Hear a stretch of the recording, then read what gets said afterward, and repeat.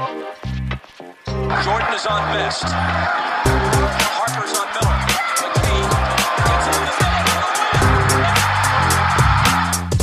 They play together, they believe. And Karis LeVert is cold. LeVert, back in. Fade. Oh, he's a one-man wrecking crew. Holiday, shot clock down to 6. Finds Warren. A long 3. Welcome to another edition of the Indy Cornrows podcast. This is your host, Mark Schindler.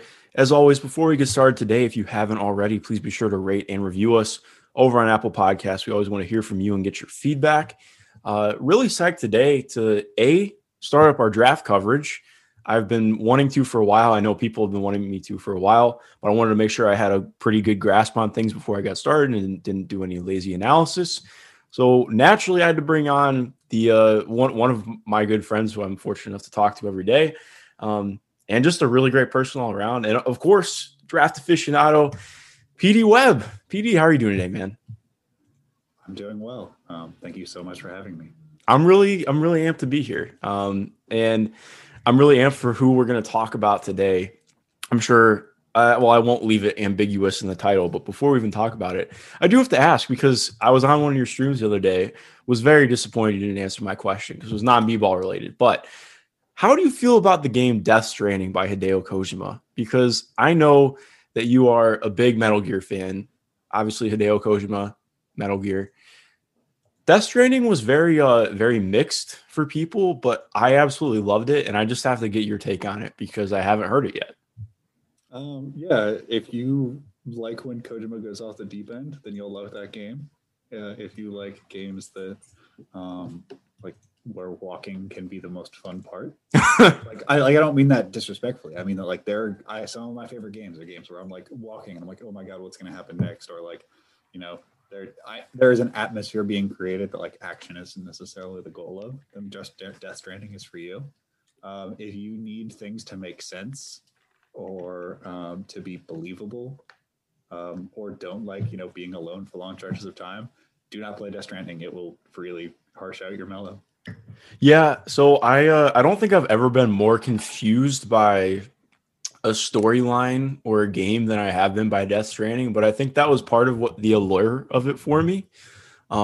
Like I just kind of never knew what was going to happen when I started playing it again, but I did know I would be walking. That is a good point. I knew I would be spending copious amounts of time walking all over the barren wasteland that was post-apocalyptic America. But I enjoyed it, man. Like the graphics were fun. I thought one of the best original scores for a game like ever. It was really good. Just a good game, man. But the ending is wildly convoluted. Like it goes hog wild in like the last hour and a half of the game, and you just kind of are like, what is going on? But Mads Mikkelsen's in it, so you know what? It's worth a shot. A Kojima game being convoluted.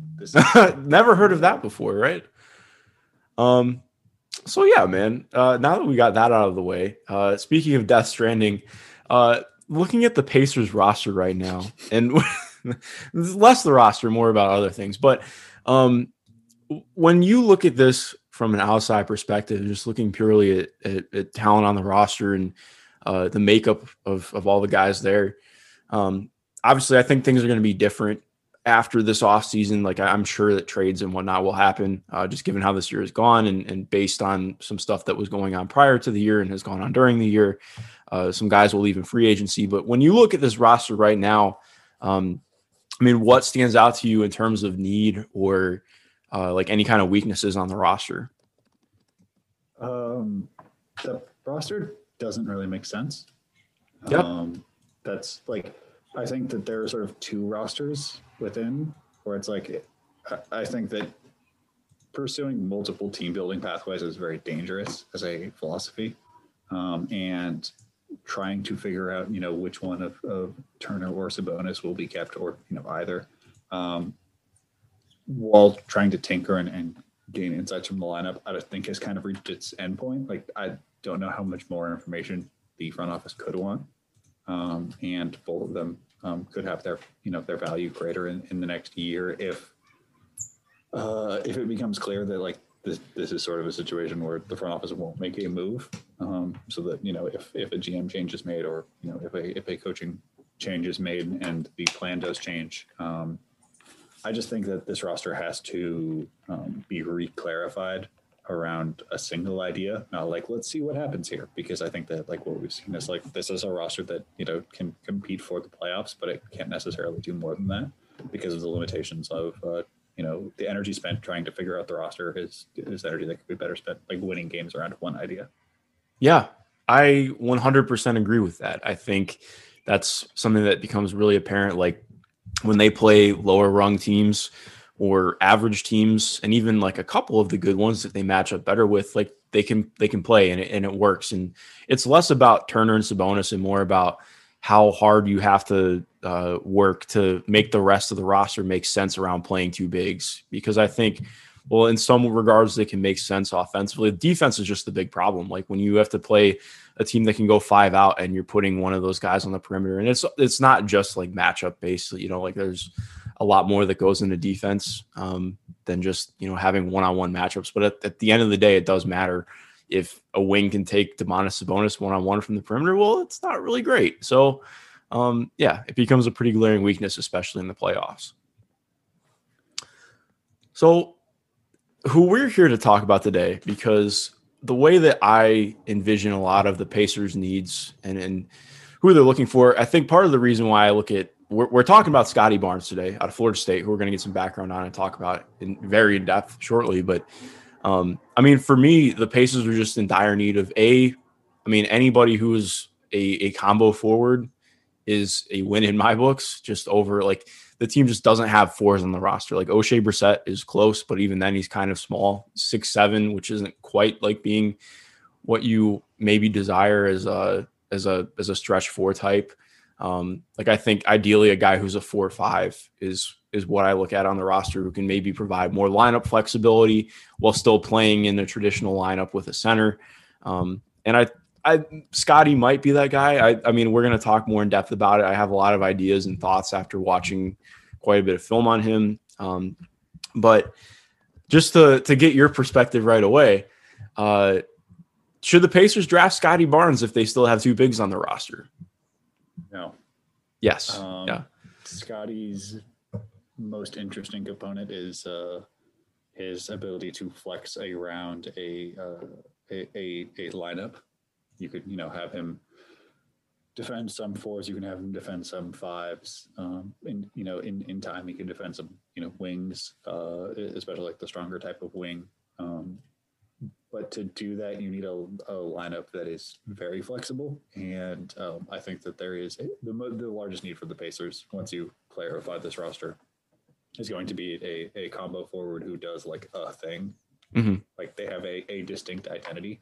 And Scottie's identity is sort of talking on defense and providing that like team defense sense, but he sort of does it in a broad sense. Like he's capable of doing many smaller roles, and I don't think that's necessarily aligned with where this Pacers team is right now or will be, as the unwinding of this current roster happens. Yeah, no, I would agree with that. I think. Well, before we talk a little bit more in depth, what background would you say is important to know on Scottie going into the draft and drafting him? Yeah. So Scottie is 6'8", 6'9", forward from Florida State. I think he's a +7 wingspan, which is that's pretty good. So yeah, it's very good. He is sort of the quintessential winner type player. His senior year of high school, he played for Montverde Academy for what I would say is the best high school team of all time, at least for my money. Moses Moody, Cade Cunningham, Day'Ron Sharpe, and then the guys who were still in high school in the NBA draft classes of 22, 23. A really special group, and they beat teams by playing defense in like the most swarming way I've ever seen in high school, where Scottie and Cade would be allowed to trap wherever they wanted to, and it wouldn't be called. So it just, you see Scottie sprint, and then there'd have to be 3 rotations to cover the extra space. And it was like watching a lot of high school teams run into a buzzsaw because these are playoff rotations you're basically seeing. And that's the mentality that you get from Scottie Barnes is really high energy defensive rotations and just a very intelligent, like winner type player, like guys that the stat line doesn't always jump out at you. but the way that he plays the game and the things that aren't necessarily represented in the box score are the things that are the most important. He's probably my favorite player to watch in this group because he does all the things that I really like. But I also think that his NBA context is very difficult because he doesn't necessarily have an offensive position. It's more of a diffuse impact offensively, needing a specific context to bring out positive ideas. And not every team can do that, but the team that finds the exact perfect fit for Scottie is going to get a good player. Yeah. So I just to go off that too, I would agree. Like he's been out of the 30 or 40 guys I've watched so far out of this group, I think he's been by far my favorite to watch. Like, I do think like sometimes some of the small things that you think of like an old scout or old coach from high school, like getting excited about are things that don't excite me. And I think get overblown. But like I was watching today and the game against Notre Dame when they got absolutely shit canned.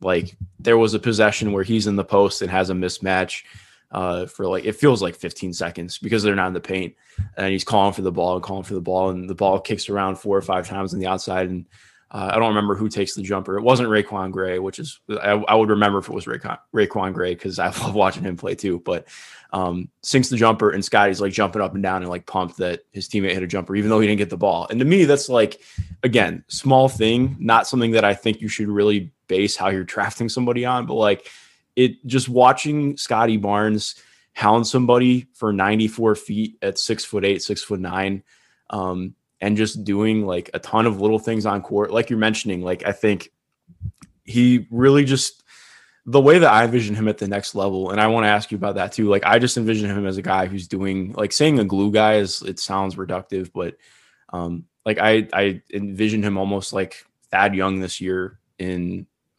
Chicago. Like obviously he doesn't really have a post game, so that's different because Thad had a pretty established post game coming out of Georgia Tech, if I remember correctly.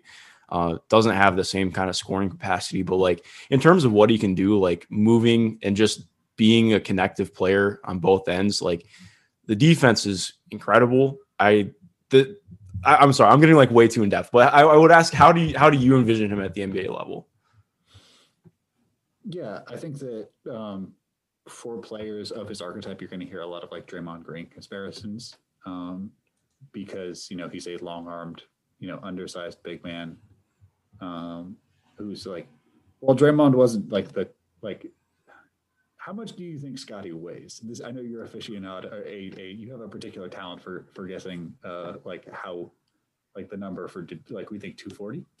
Yeah, I would say around like 235 or 240 right now. What is he listed at? I don't know. College weights are funny. Yeah, because Terrence Shannon Jr. is 210 my ass. That dude is 240 or 250 easily, but it's all lies. Scotty's a big guy, and he's I think that part of the allure is watching a guy who looks like he should be playing football, but happens to be 6'9". Yes, he looks like he could be a defensive end at Florida State. Yeah, like if you saw him, when you watch basketball, you forget how tall guys are. Yeah, like the exception of Giannis. You're just like, oh, that's a normal sized guy. Like you have the same thing with Scotty. You're like, man, he's from Florida. He should be putting his foot or his hand in the dirt somewhere. And you're like, he's 6'9". Never mind. I understand what's happening here. I think that at the NBA level, the things that really have to be it depends on what the 5 he's drafted next to is. Like this is the most important thing is that he can play defensive 5. I think that's probably the most important, the essential position for him is where his communication is most valuable. But then you need a 5 who can slide their feet and invert the offense or invert the defense and play as a 4, and then also shoot on offense. So we're talking about a pretty small group of 5s that are a natural fit, and that's before we even build out to, you probably need a shoot first point guard to absorb the usage that Scotty's not going to carry because he's always going to be a connecting piece, and the passing that he does have is going to be, not a creation for self and others, but making an extra pass or picking out a cut. So I think that a team that Portland has been a favorite of mine for a long time. Oh, that would actually be really nice for him. Yeah. Where maybe he turns into the wing defender that they need long term, but even short term, him bringing a whole bunch of energy to the big space offense that they play and having a guard who can really shoot, 2 guards who can really shoot pull-up threes. like that makes a lot of sense. And then like there are teams that are very much going to be allured by him because he does so many things that like make showing up to work as a basketball player fun. Mhm. Like he's one of I'd say like 5 guys in this class that I've seen end a game at when it started. So like Montverde played probably one of the hardest schedules in the country. They played like 7 state title winners his senior year. And they would routinely like 40 ball these like state championship teams, like the best team in Texas or New York or Vegas or whatever. And they had a tip off. Their tip off play would be pass, and then it'd lead to Scotty getting a dunk. And he would windmill whatever, and then start clapping, and then turn and immediately start to pressure the ball handler. And you could see some teams wilt from that moment of being like, oh yeah, we're here, and like this game is going to be a wrap early, and teams are going to fall in love with that because that's how he plays basically every game. Is I'm here to murder you with defense, energy, and fun. And I think that a lot of teams are going to latch onto that, saying like, this is a culture setter, this is a guy who plays the right way, this is a guy who plays hard, and he fits in the idea of a modern NBA because he does have some positional versatility. That being said, that is a bit of a trap because he does have positional requirements in terms of the relationships at 3 and 5. Yeah, so I think that really leads me into a couple of thoughts of that. Number one, the clapping always gets me. I can't remember in watching this morning, I was like, and the last couple of times I have as well, it feels like he claps at the end of every possession. Like he's there. The energy just comes through ridiculously. There are very few guys who I get that same kind of energy from, and it's awesome to watch. And it feels like so many guys from Florida State have come out like that. But I mean, I think like the biggest thing too, because like whenever I see stuff thrown out about Scotty, like I've seen the idea of I don't want to undersell his passing. Like the passing is really good. He has really just phenomenal floor vision for someone his size, but the handle just isn't really there to be at like super productive at the NBA level in terms of running anything. So he ran a lot of pick and roll at Florida State, and it's hard for me to picture him running a lot of pick and roll with his handle, and also just like his lack of scoring gravity at the NBA level. Yeah. So Florida State recruited him as a point guard and played him exclusively basically as an offensive point guard. He ran their offense to the tune of like 25 usage and 30 assist percentage, which is, that looks like a primary. But at the NBA, there isn't necessarily a way for him to create advantage and create rotations because teams are going to go under on his shooting. He shot under 30% and also took less than 1.5 threes a game. I think his 3-point rate was like in the 20s. I can pull that up real quick, but how he creates rotations as a guy with passing ability is the challenge. Like when he's at his best, it's his ability to make quick decisions correctly and to diagnose what a defense is doing before they can, make a counter. And so that bodes really well for putting him on the short roll in pick and roll. If it's you have a point guard who can really shoot and they have to blitz it, or you're using triangle passing to beat ice. There's ways to do that. The problem is that you need to have a scheme that is already wired that way, because if you put him in a really horizontal offense, like what the Jazz run, teams are just going to go under, and the advantage that is created by the system is going to be lost because he can't necessarily seize upon it. He needs a very specific type of fit. Yeah, no, that totally makes sense to me. And I guess that brings in together, like we've talked about how if the Pacers do not trade one of Miles Turner or Domantas Sabonis, then drafting Scotty makes no sense. So which center do you think he would fit better with, or would fit with at all if they were to move one? If Miles Turner continues to shoot above 40% 3-point, if his 3-point attempt rate is above 40%, I think that's the clear choice. Yeah. Because that would allow for while Sabonis' passing is a formidable part of this equation. Every possession that you have Sabonis initiate, Scotty isn't necessarily going to be doing something on that possession.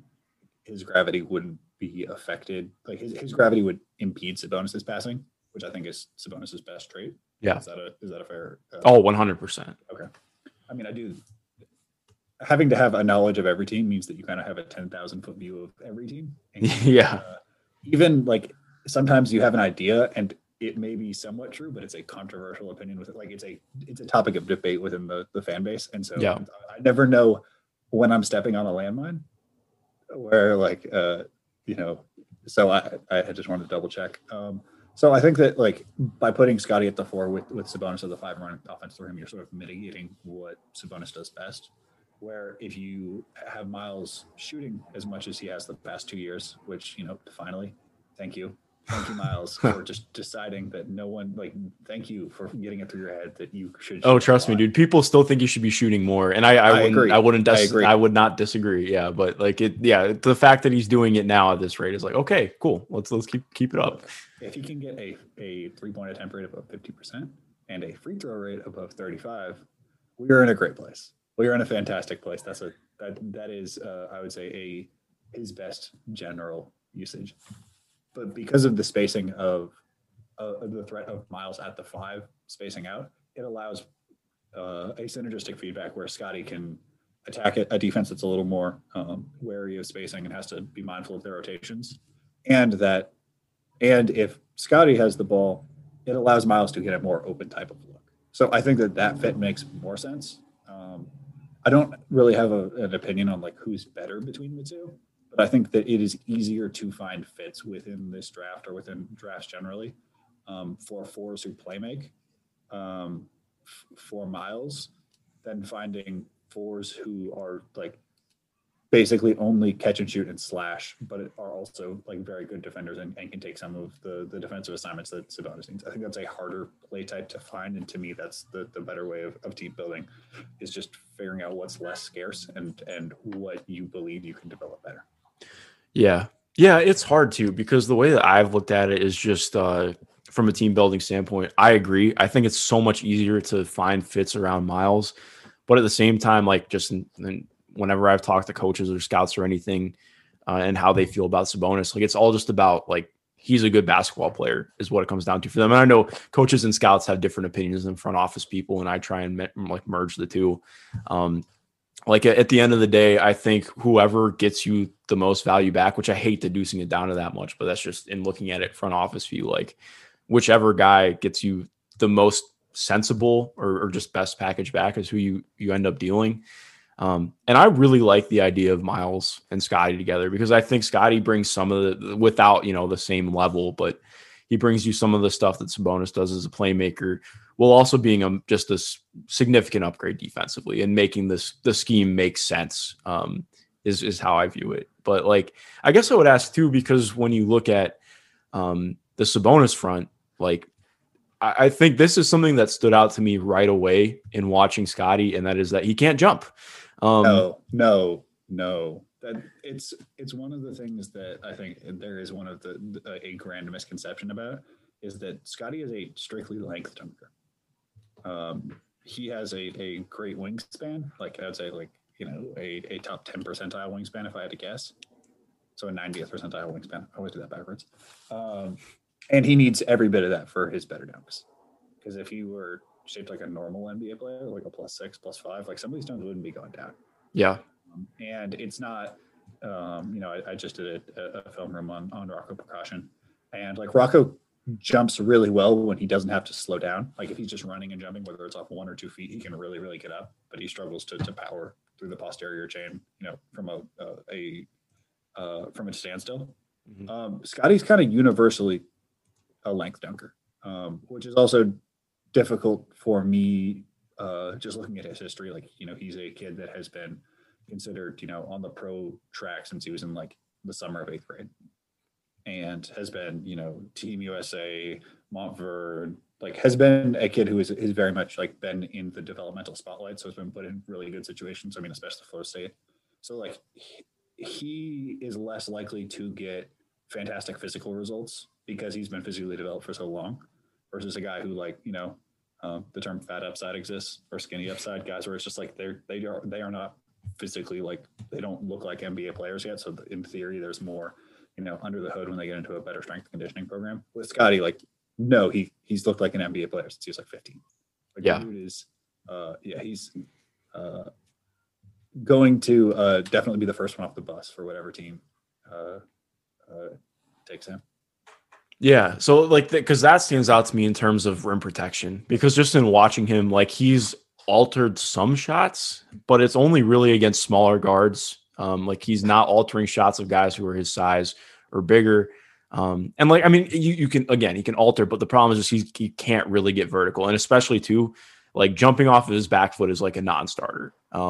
Just in watching him, and so I just like when I view him, I don't think that he's going to provide any real rim protection. Like he's going to make the right rotations, which is of course a plus. But in terms of like, if you're playing somebody with Domantas Sabonis, you need somebody who can actually clean up on the back end and not just make a rotation. Like there has to be some real semblance of rim protection. Otherwise, like we've seen this year when Miles Turner isn't on the floor, they get absolutely murdered at the rim. And I do hope that the scheme is going to be different next year. I think it will be. But point being, like that's just something you have to have rim protection to some extent. Yeah, I mean, Scotty is a fantastic defensive player rotationally, but there are limitations about the schemes where I would be comfortable playing him at the 5. So to play, drop or ice, you kind of have to be able to jump. You have to be able to jump while backpedaling, and also be able to hold a position against a guy sprinting full speed at you.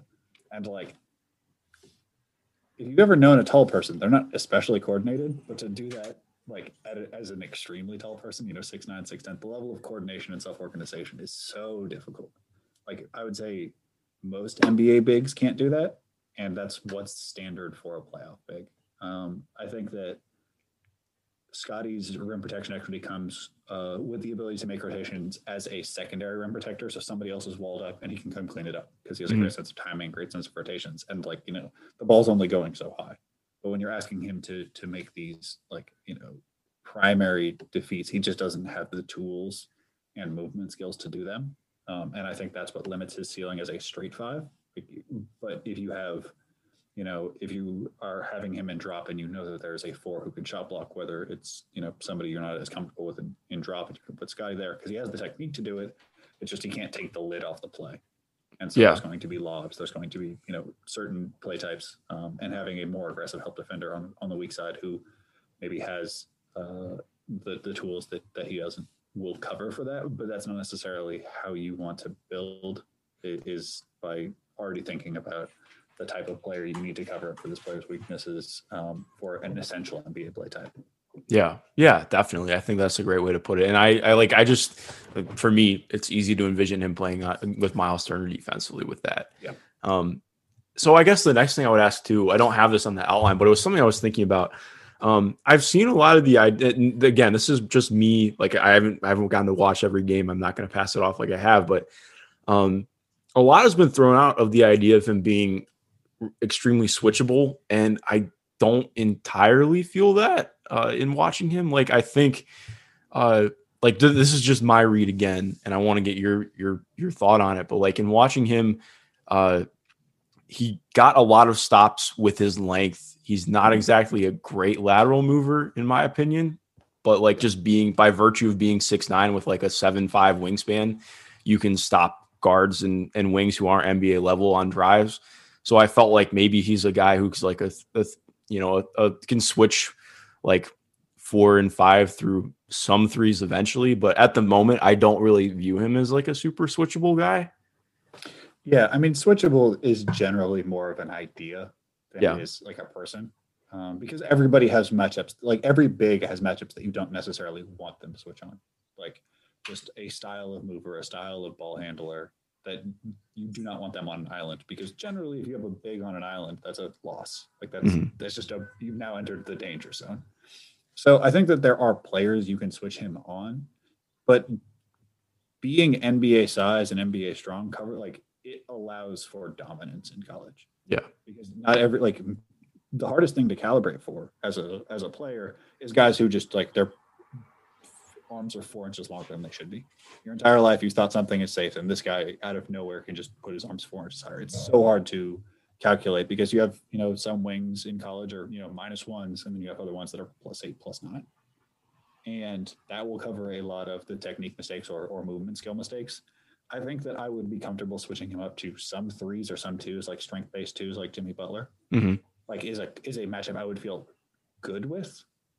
But I don't necessarily consider that switchable. That's just a smaller guy of the same body type. Yeah. Necessarily want him like stunting and switching on CJ McCollum. Yeah. No, that would not be great. But he's going to be able, for like the lesser versions of CJ, like the lower rungs on the archetype, shiftier combo guards. I think he'll be able to do an okay job just because he's so long, strong, and really understands scheme. Like a lot of guys that we label switchable, like don't actually know what to do when they're on the island. They're just capable of getting there, and it doesn't like look bad. But Scotty is able of, internalizing. Okay, if this guy goes right, I need to tilt my hips, these many degrees to push him towards help, and the help is going to be 2.5 steps away. So all I need to do is not get burned for this like 1 second window. And if he tries to cross back, I can put a hand up. Like I think that for lower rungs on the small creator archetype, Scotty will do fine. But that's not also where we measure switchable. Like switching onto Jordan Poole doesn't necessarily make you switchable. It's, are we okay if you're on an island against Steph? And the answer is no. Nobody should be. Steph will cook you. Nobody is switchable under that standard. So I think that straight switch is mostly a fallacy, and it's about what level of comfort you have versus what level of creator and what style of creator. Yeah, no, that totally makes sense to me. And I think that's how I kind of view it too, because there are guys like, even when we talk, like I mentioned Thad Young at the beginning, like I think Thad is like semi-switchable in some of the way that we're talking. Like do you want him on Dame or Steph? Hell no. But like, if you need to put him on Jimmy Butler for a possession or two, he can do it. Like he's capable of guarding down and guarding up. It just kind of depends. Like if you have the length on top of just the knowing what the hell you're doing, it makes a big difference. And also I got to add, after scouting enough guys now and watching shitty zone possessions, like especially watching Cassius Stanley play a bunch at Duke last year. And I watched a bunch of the games against Elijah Hughes. God, the Florida State defense is really fun to watch. Oh my God. It's like, I am very much an offense person. People who are familiar with my work know that like my two like main coaching sources that I draw from are Don Nelson and Mike D'Antoni. But like I could watch them do defensive rotations all day. Like last year they had two just insanely fun defenders in Devin Vassell and Patwell. And this year Raekwon Gray was on that team as well, just not featured as heavily. And this year they have Raekwon Gray and Scotty. And it's just like very few teams, like you see them smile while they're on defense. Houston is sort of the same way, but Houston doesn't necessarily have like the same level of dudes. They're working towards there, but like just they didn't have a top 5 pick last year and a top 10 pick this year. And you can just see like they're waiting to get back on defense because they just want to annihilate people. They just want to make perfect rotations and embarrass somebody in a pick and roll coverage. Like if you close out and you put the ball a little too low, every single one of those dudes is ready to like rip you clean and get onto the other end. It's so much fun. Yeah, Leonard Hamilton is awesome, man. He's my favorite dude in college, easily. Like it's great. Well, all right. So now we got to talk about the shot because we've talked about defense. Let's talk about his shooting and self-creation. So not just about the three, but I guess we can. Well, let's just start with his shot profile. I mean, right now he really, like we mentioned at the beginning, he just doesn't take outside shots very often, and when he does, they don't fall at a great rate. Either from mid-range or from three. Shot just about 30% from three. I'm trying to add the numbers together in my head right now. 27. Okay, so not just about 30, but close enough. He takes a lot of floaters for somebody his size, and it's not a particularly pretty floater, but it fell at a solid rate. Yeah. But it's the kind of shot where I watched him because he's guarded a lot by smaller guys, given that he played point guard at FSU. And it felt like a lot of the shots that I watched him take were like, okay, if you're being contested by somebody closer to your size and they're an NBA athlete, I don't know if I'm as confident about this going in. How do you feel about him as just with his shot right now? And before we even talk about the three. So I think the thing that jumps out with me with the floater is that when you're evaluating guards, you always want them to get the easiest shots possible for them to be NBA guards. And this applies to creation wings as well. But like it should, for an NBA player playing against basically for an NBA like first rounder or lottery pick with the ball in their hand, if they're rolling the NBA's ball in hand, it should be easy for them to get layups or wide open threes in college. And the fact that he has to repeatedly take floaters because, again, his burst isn't great. His handle is based on strength. It's functional, and he's able to, again, like at 6'9", like play essentially point guard or actual point guard at one of the 10 best basketball schools in the country. But he's not creating separation on every single possession away from guys who he has a strength and length advantage away from. And so while it's good that he was able to get those floaters, that he was repeatedly taking them was a concern for me. Yeah. He wasn't finishing over the top of like, okay, there's a 6'3" guy on me. Like, this is over. Like 2 dribbles at the rim, which is what the ideal would be for a player of his archetype were he to be an actual advantage creator in the NBA. Luckily, he has other skills, the passing. I mean, the floater itself is a positive indicator. He's always had okay touch in the middle spaces. The problem is kind of the like around the rim. He needs to have touch because he can't finish over the top of guys. He's a good foul drawer, but not fantastic. He's at 34%, which is fine. Compare that to like somebody like Ant-Man who was around 50, and like Ant-Man still wasn't good at it. Like Ant-Man struggled to collect fouls in the way that like NBA vets is just like they understand when they're going to get fouled, and so they make the defense foul them even if they know they don't have a shot. When you're bigger, stronger, longer, it's easier to get fouled, and for the foul rate to be that low is because of the floaters. The jumper itself is it's stilted. It's better. It looks better than it did in high school, for the most part, but. Not to cut you off, but what do you like? Just to get an impression for people who don't know, what do you mean by stilted? So the ideal jumper is a smooth flow of energy from the toes all the way to the top of the jumper. So like, when you jump, you ideally want the energy transfer to move smoothly. So if it's one motion or 2 motions in the jumper, you never want it to look like. Like you remember, we've all seen an action figure that they can tilt at the waist and the legs can move one. Like you imagine an action figure shooting a jumper, where it's like you have to bend over the upper body, then straighten it up, then lift the arms up. Like there's the energy transfer doesn't move in the way that we would like, which is just one smooth motion, which is what we would consider an easy shot. It just looks easy coming out of their hand. Scotty's jumper appears laborious. He has to, it looks like he's focusing on how to shoot a basketball when he's shooting a basketball. And the energy transfer is similarly as difficult, where it just doesn't, the legs and the arms don't necessarily connect in a way that says I can take my range out, 3 or 4 feet further while maintaining the same percentages. Okay. Yeah, that definitely makes sense. So how are you feeling about him having to, like, is he like a total shot rework, or where are you at with where his jumper is at now and where it's headed? So I think that he is currently doing a rework. That's my impression of how the jumper looked during Florida State, was that like he was reworking it.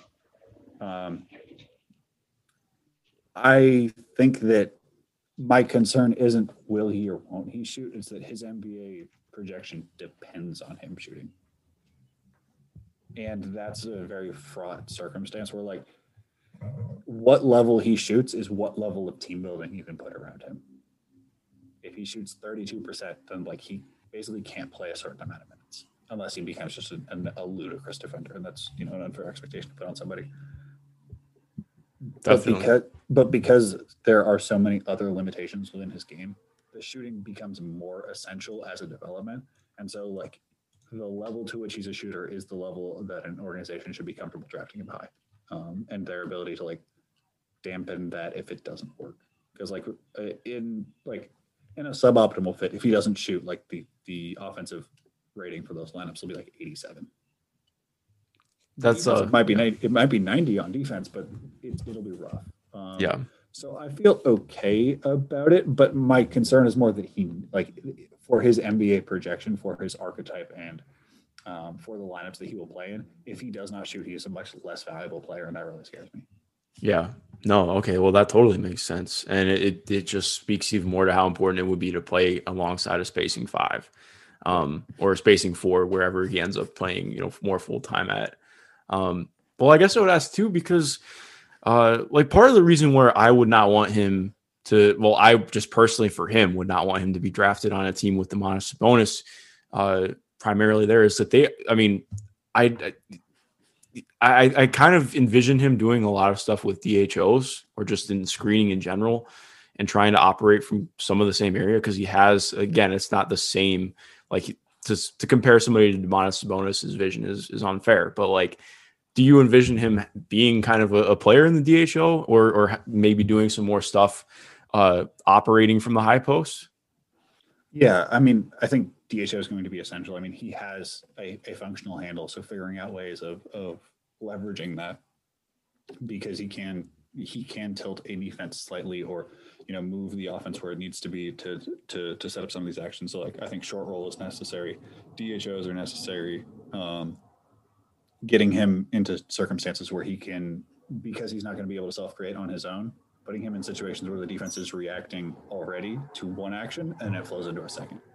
So if that's like a very tucked pick and roll, whether that's using him coming off like a stagger screen into a pick and roll, so where the defense is already adjusting and they can't maybe get the really soft coverages they want on his jumper. Mm-hmm. Like these are all things that are possible, but they also require a specific, what you can't do is also have somebody else who needs, mid-post touches or to run Princeton sets or where they hold the ball, because every second that, Scotty isn't in one of these schemed actions, his man is going to be helping. And because he doesn't have the Jeremy Grant thing, when Jeremy Grant was before his breakout in Denver, was like, well, you can't really help off him that far because they'll just throw the ball to the top of the square and he'll bang it. And Scotty doesn't necessarily have that athleticism and that suddenness to punish teams in the same way. So that puts, again, another stress on the team building context. Yeah, because that's something that stood out to me a lot in watching him as well. Like if he doesn't have the ball in his hands at Florida State, he's either in the corner, and I mean, teams covered him way more than I think they should have in the corner, to be completely frank. And those possessions just generally did not go well for Florida State.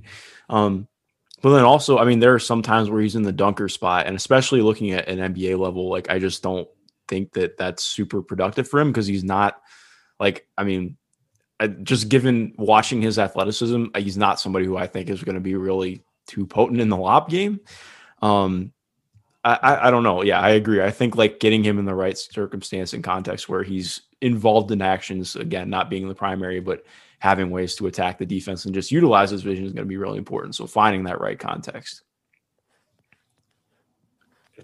There are contexts, but it's also, there's not that many of those contexts. Like, hey, well, they exist. They are very specific and not necessarily like the sort of player that Scotty needs to be played next to are also the sort that are like both exceedingly rare and exceedingly valuable. Mm-hmm. So I guess I would ask kind of in closing then, what's your preferred destination for him? Or not preferred, but I mean, I know you mentioned Portland, but like if best utilized, where do you think that would be for him? And also what do you think his upside is? I know I'm not like the biggest on like trying to project what somebody's upside is because people just have a way of showing you that you're fucking wrong when you make a prediction on what they're going to be. But I guess, yeah. How do you view that? Yeah, this is a tough one. I would say like Portland is very interesting. Dallas would be really fun. Ooh, Dallas would be really fun for him. It feels somewhat cheating, but Memphis would be interesting. Like Jaren shoots enough. And yeah. Like you have, I think Ja will shoot that amount of pull-up jumpers by the time that, we're around the second or third year of Scotty. The Grizzlies will just never miss a defensive rotation again. Yeah, so. Never ever. Just him and Melton has a mind meld. It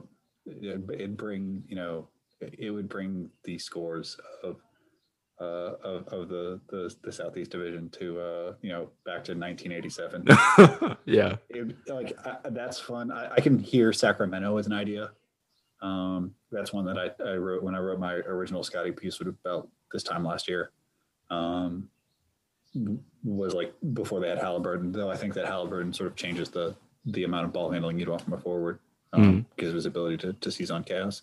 I think that rather than viewing him as like an upside guy, he is a player for whom a team can ascend a level. Not necessarily like, oh, is he, an all-star guy? Is he a sub-all-star guy? It's like Scotty Barnes is going to help a team win. I don't know if that's going to be his first team on his first contract, on his second contract, on his third contract, his first team or his second team. But like at some point, Scotty Barnes is going to make a team win a playoff round or two because he's there. And it may take some tinkering to get there. I think the league is trending in a direction where there will be more guys who help him. Like the archetype that we're talking about is something that is coming in the next 3 or 4 drafts. So the NBA is shifting more towards bigs who can shoot in space and point guards who are aggressively hunting pull-up threes. So I think that his archetype is in vogue, and finding a team that is willing to make the adjustments necessary to seize on his gifts is going to be very fruitful. Yeah, no, I agree. He's like we mentioned, he's been one of my favorite players to watch, and another one of my favorite players to watch in the draft cycle. Someone we'll talk about next week. But PD, I really appreciate you taking the time, man. This has been a blast. I always enjoy getting to talk. Do you have anything that you want to plug or get out there? I'll of course have links to your Patreon and everything else to get in touch with you and your work in the description below. But anything else you want to hit on? Just by the time that this podcast will have come out, I will have successfully uploaded Let's Watch Film number 3 on Rocco Percussion, featuring Ignacio Risotto of ID Prospects. I've been doing a film watching project where I take an analyst and we break down a game of a player in the 2021 draft. To sort of make tape and how we watch and what we're looking for, what we're seeing as transparent as possible to build sort of the awareness for everybody. Like I know that it can be really difficult to understand, like when is a hammer screen? What's the difference between like a hammer screen and a flare? How do you know when a team is in zone? What's a projectable jumper? And like some of these things are sort of just feel, and instead of making basketball a sort of stifling closed door club, trying to open up my process and the process of the guests that we've had. And that's on YouTube. The link is, I think, in my Twitter. But if you go to my Twitter, which is above the break 3, you can there will be a retweet of that and past episodes, which were on Usman Garuba of Real Madrid, who is another insanely fun defensive player, and Josh Giddey, who is, Australian LaMelo Ball with a little less dribbling and a little more audacity.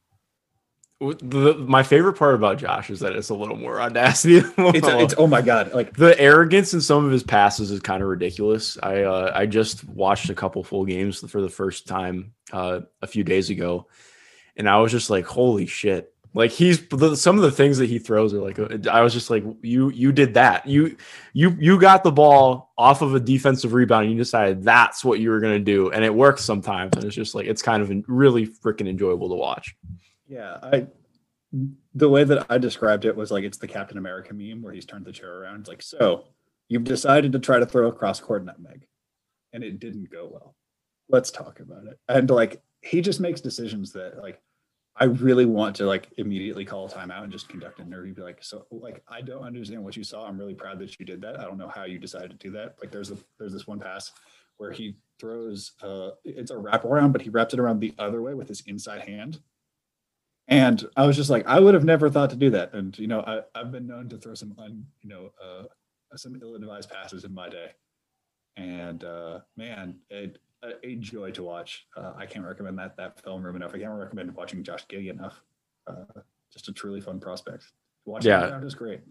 Yeah, I really enjoyed this draft and following your work too. And also to everyone listening, of course, please go watch the streams. Like they're great. I've learned a ton from PD and just all this stuff, but getting the actual kind of hands-on and getting to witness the streams has been really fun. I got to watch the Usman one live, which was with Nekias Duncan, one of the greats of NBA Twitter and just NBA in general. My good friend and PD's good friend, Henry Ward, was on the first one. That was really enjoyable as well. It's just a lot of good stuff. I'm looking forward to even more and just keeping it real. So PD, I appreciate you, man. I won't take any more of your time. We'll check in again next week, man. Thank you so much for having me. I appreciate it so much.